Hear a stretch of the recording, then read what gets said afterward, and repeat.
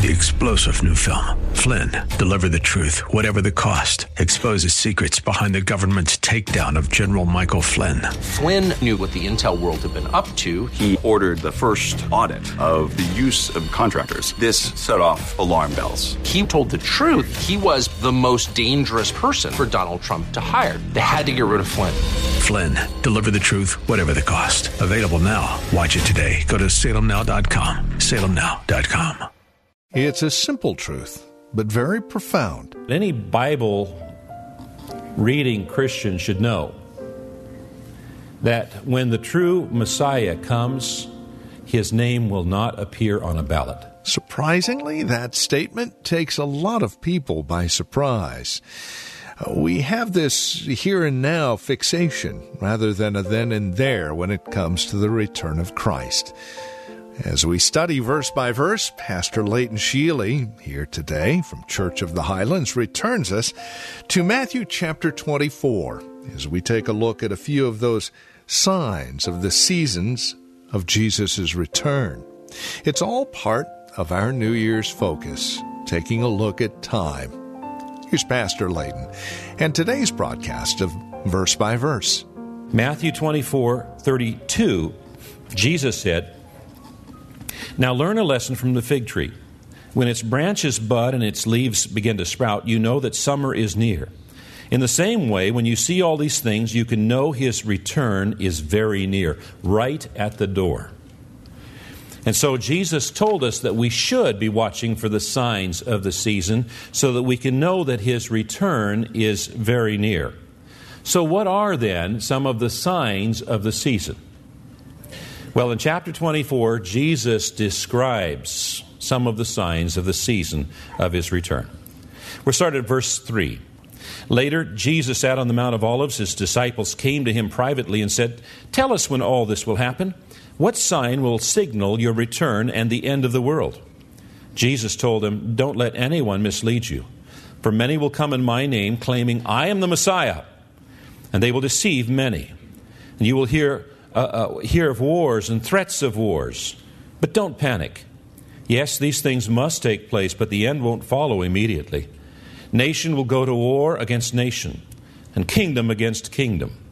There'll be famines and earthquakes in many parts of the world. And many of us are aware that earthquake activity around the globe is increasing exponentially.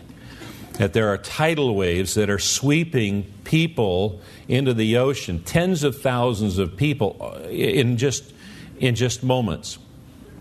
That there was a cyclone in Myanmar that killed 84,000 people. That there is a volcano that is erupting in Chile. There's so much activity taking place related to earthquakes and some of the signs that Jesus told us would occur. Verse 8, "But all this was only the first of the birth pains, with more to come. Then you'll be arrested, persecuted, and killed. You'll be hated all over the world because you are my followers. And many will turn away from me and betray and hate each other. And many false prophets will appear and will deceive many people. Sin will be rampant everywhere, and the love of many will grow cold.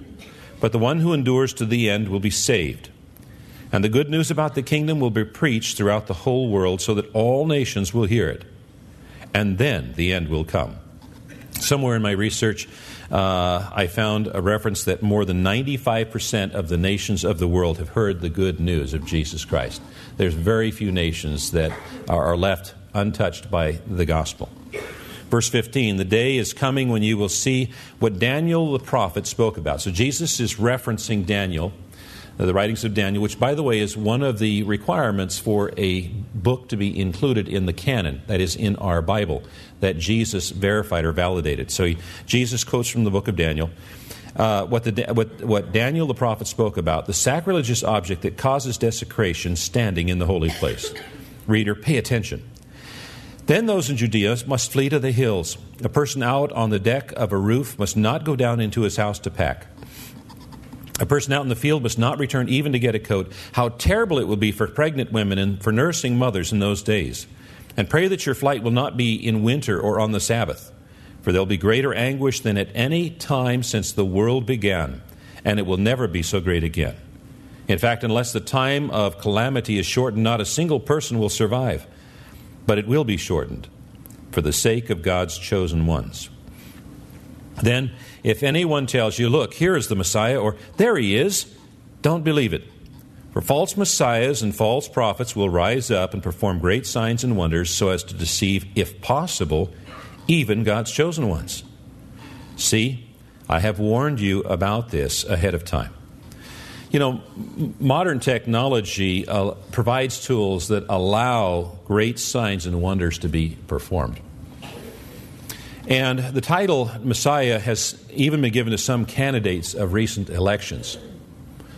But any Bible-reading Christian should know that when the true Messiah comes, his name will not appear on a ballot. So if someone tells you, look, the Messiah is out in the desert, don't bother to go and look. Or, look, he is hiding here. Don't believe it. For as the lightning flashes in the east and shines to the west, so it will be when the Son of Man comes. When Jesus Christ comes, we're not going to have time to pack our bags. We're not going to have time to get right with God. It's going to come like a flash of lightning. Just as the gathering of vultures shows there's a carcass nearby, so these signs indicate that the end is near. So Jesus tells us we should be alert to the signs that the end is near. And by the way, after reading these descriptions, aren't you glad that you only have to die once? I mean, if you knew this passage and you believe in reincarnation, what's the point? It's just going to get worse every time you come back. Immediately after the anguish of those days, the sun will be darkened, the moon will give no light, the stars will fall from the sky, and the powers in the heavens will be shaken.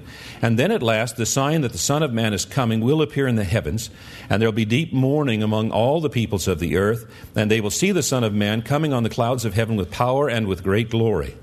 And he will send out his angels with a mighty blast of a trumpet, and they will gather his chosen ones from all over the world, from the farthest ends of the earth and heaven. Now I'd like to invite you to turn your Bibles to Daniel chapter 12. Daniel chapter 12. And we've got some new believers, and we're so very glad that you're here. If you're a new believer, you're getting familiar with your Bible. Your Bible is a book of books, if you will. There's 66 books in your Bible. And there's a table of contents in the front. So if you're looking for a particular book, you're not familiar with it, just look it up in the table of contents. It'll tell you the page number to go to. I can't give you the page number because all of us have different Bibles, so that wouldn't be of any help. Now, the book of Daniel contains various prophecies concerning the return of Christ, and chapters 2 and 7 and 8 are filled with visions and interpretations that can be very interesting and complicated and challenging to study. But chapter 12 of Daniel, which is where I want to invite you to look, has two very clear indications of signs of the last days. So we're in Daniel chapter 12, and let's look at verse 4. But you, Daniel, shut up the words and seal the book until the time of the end.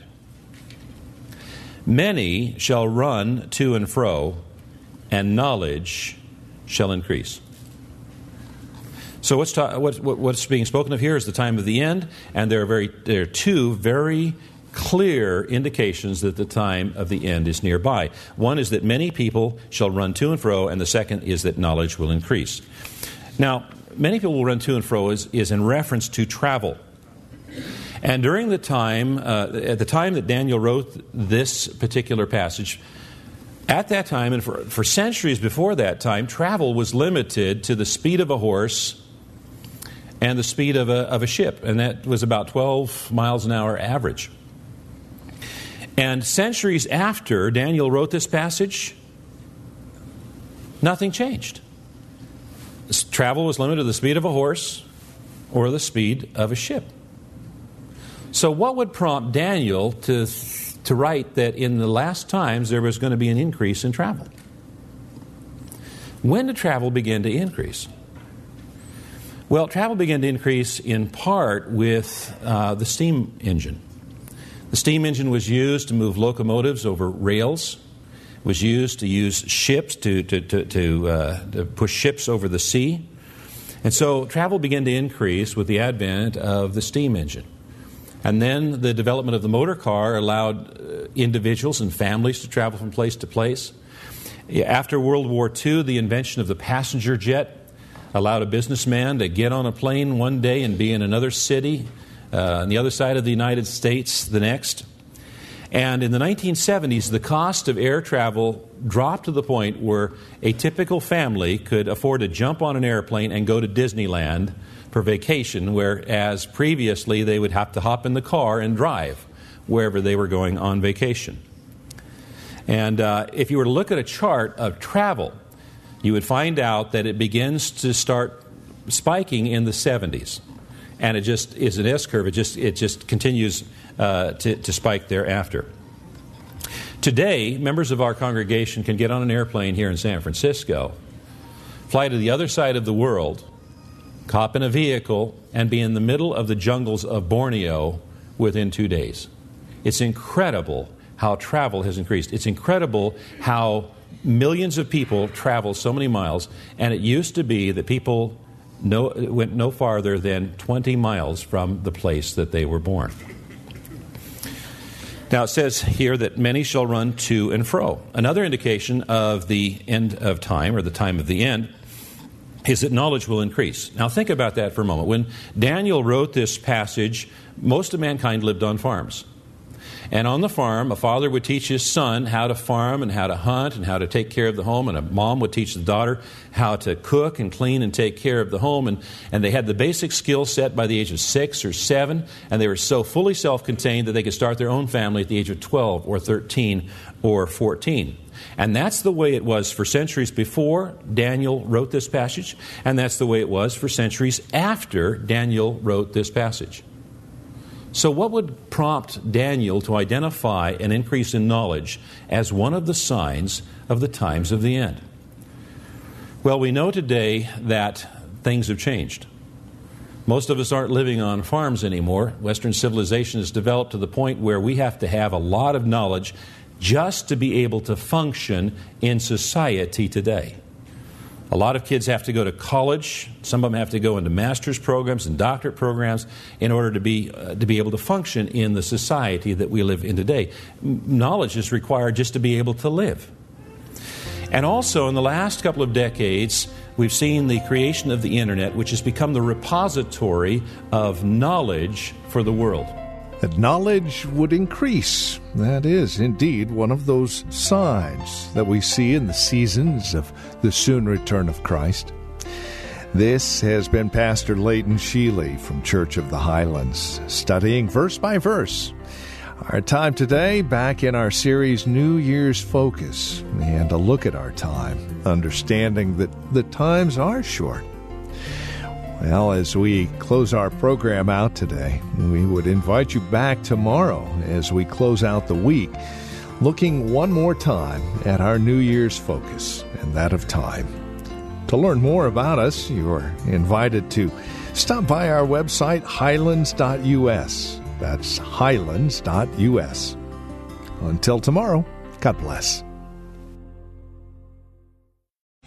3-star General Michael J. Flynn, head of the Pentagon Intelligence Agency, knew all the government's dirty secrets. He was one of the most respected generals in the military. Flynn knew what the intel world had been up to. He understood its funding. He ordered the first audit of the use of contractors. This set off alarm bells. The explosive new documentary, Flynn, Deliver the Truth, Whatever the Cost, uncovers the facts behind this scandal. Flynn told the truth. He was the most dangerous person for Donald Trump to hire. I find out the worst enemy that I'm going to face in my life is right here in America. They took my assessment and they wanted me to change it. And I was like, I'm not changing it. They had to get rid of Flynn. With in-depth interviews, archival footage, and never-before-seen personal records of the man behind the headlines. I just felt like I was drowning. Flynn, Deliver the Truth, Whatever the Cost. Available now. Watch it today. Go to salemnow.com. salemnow.com.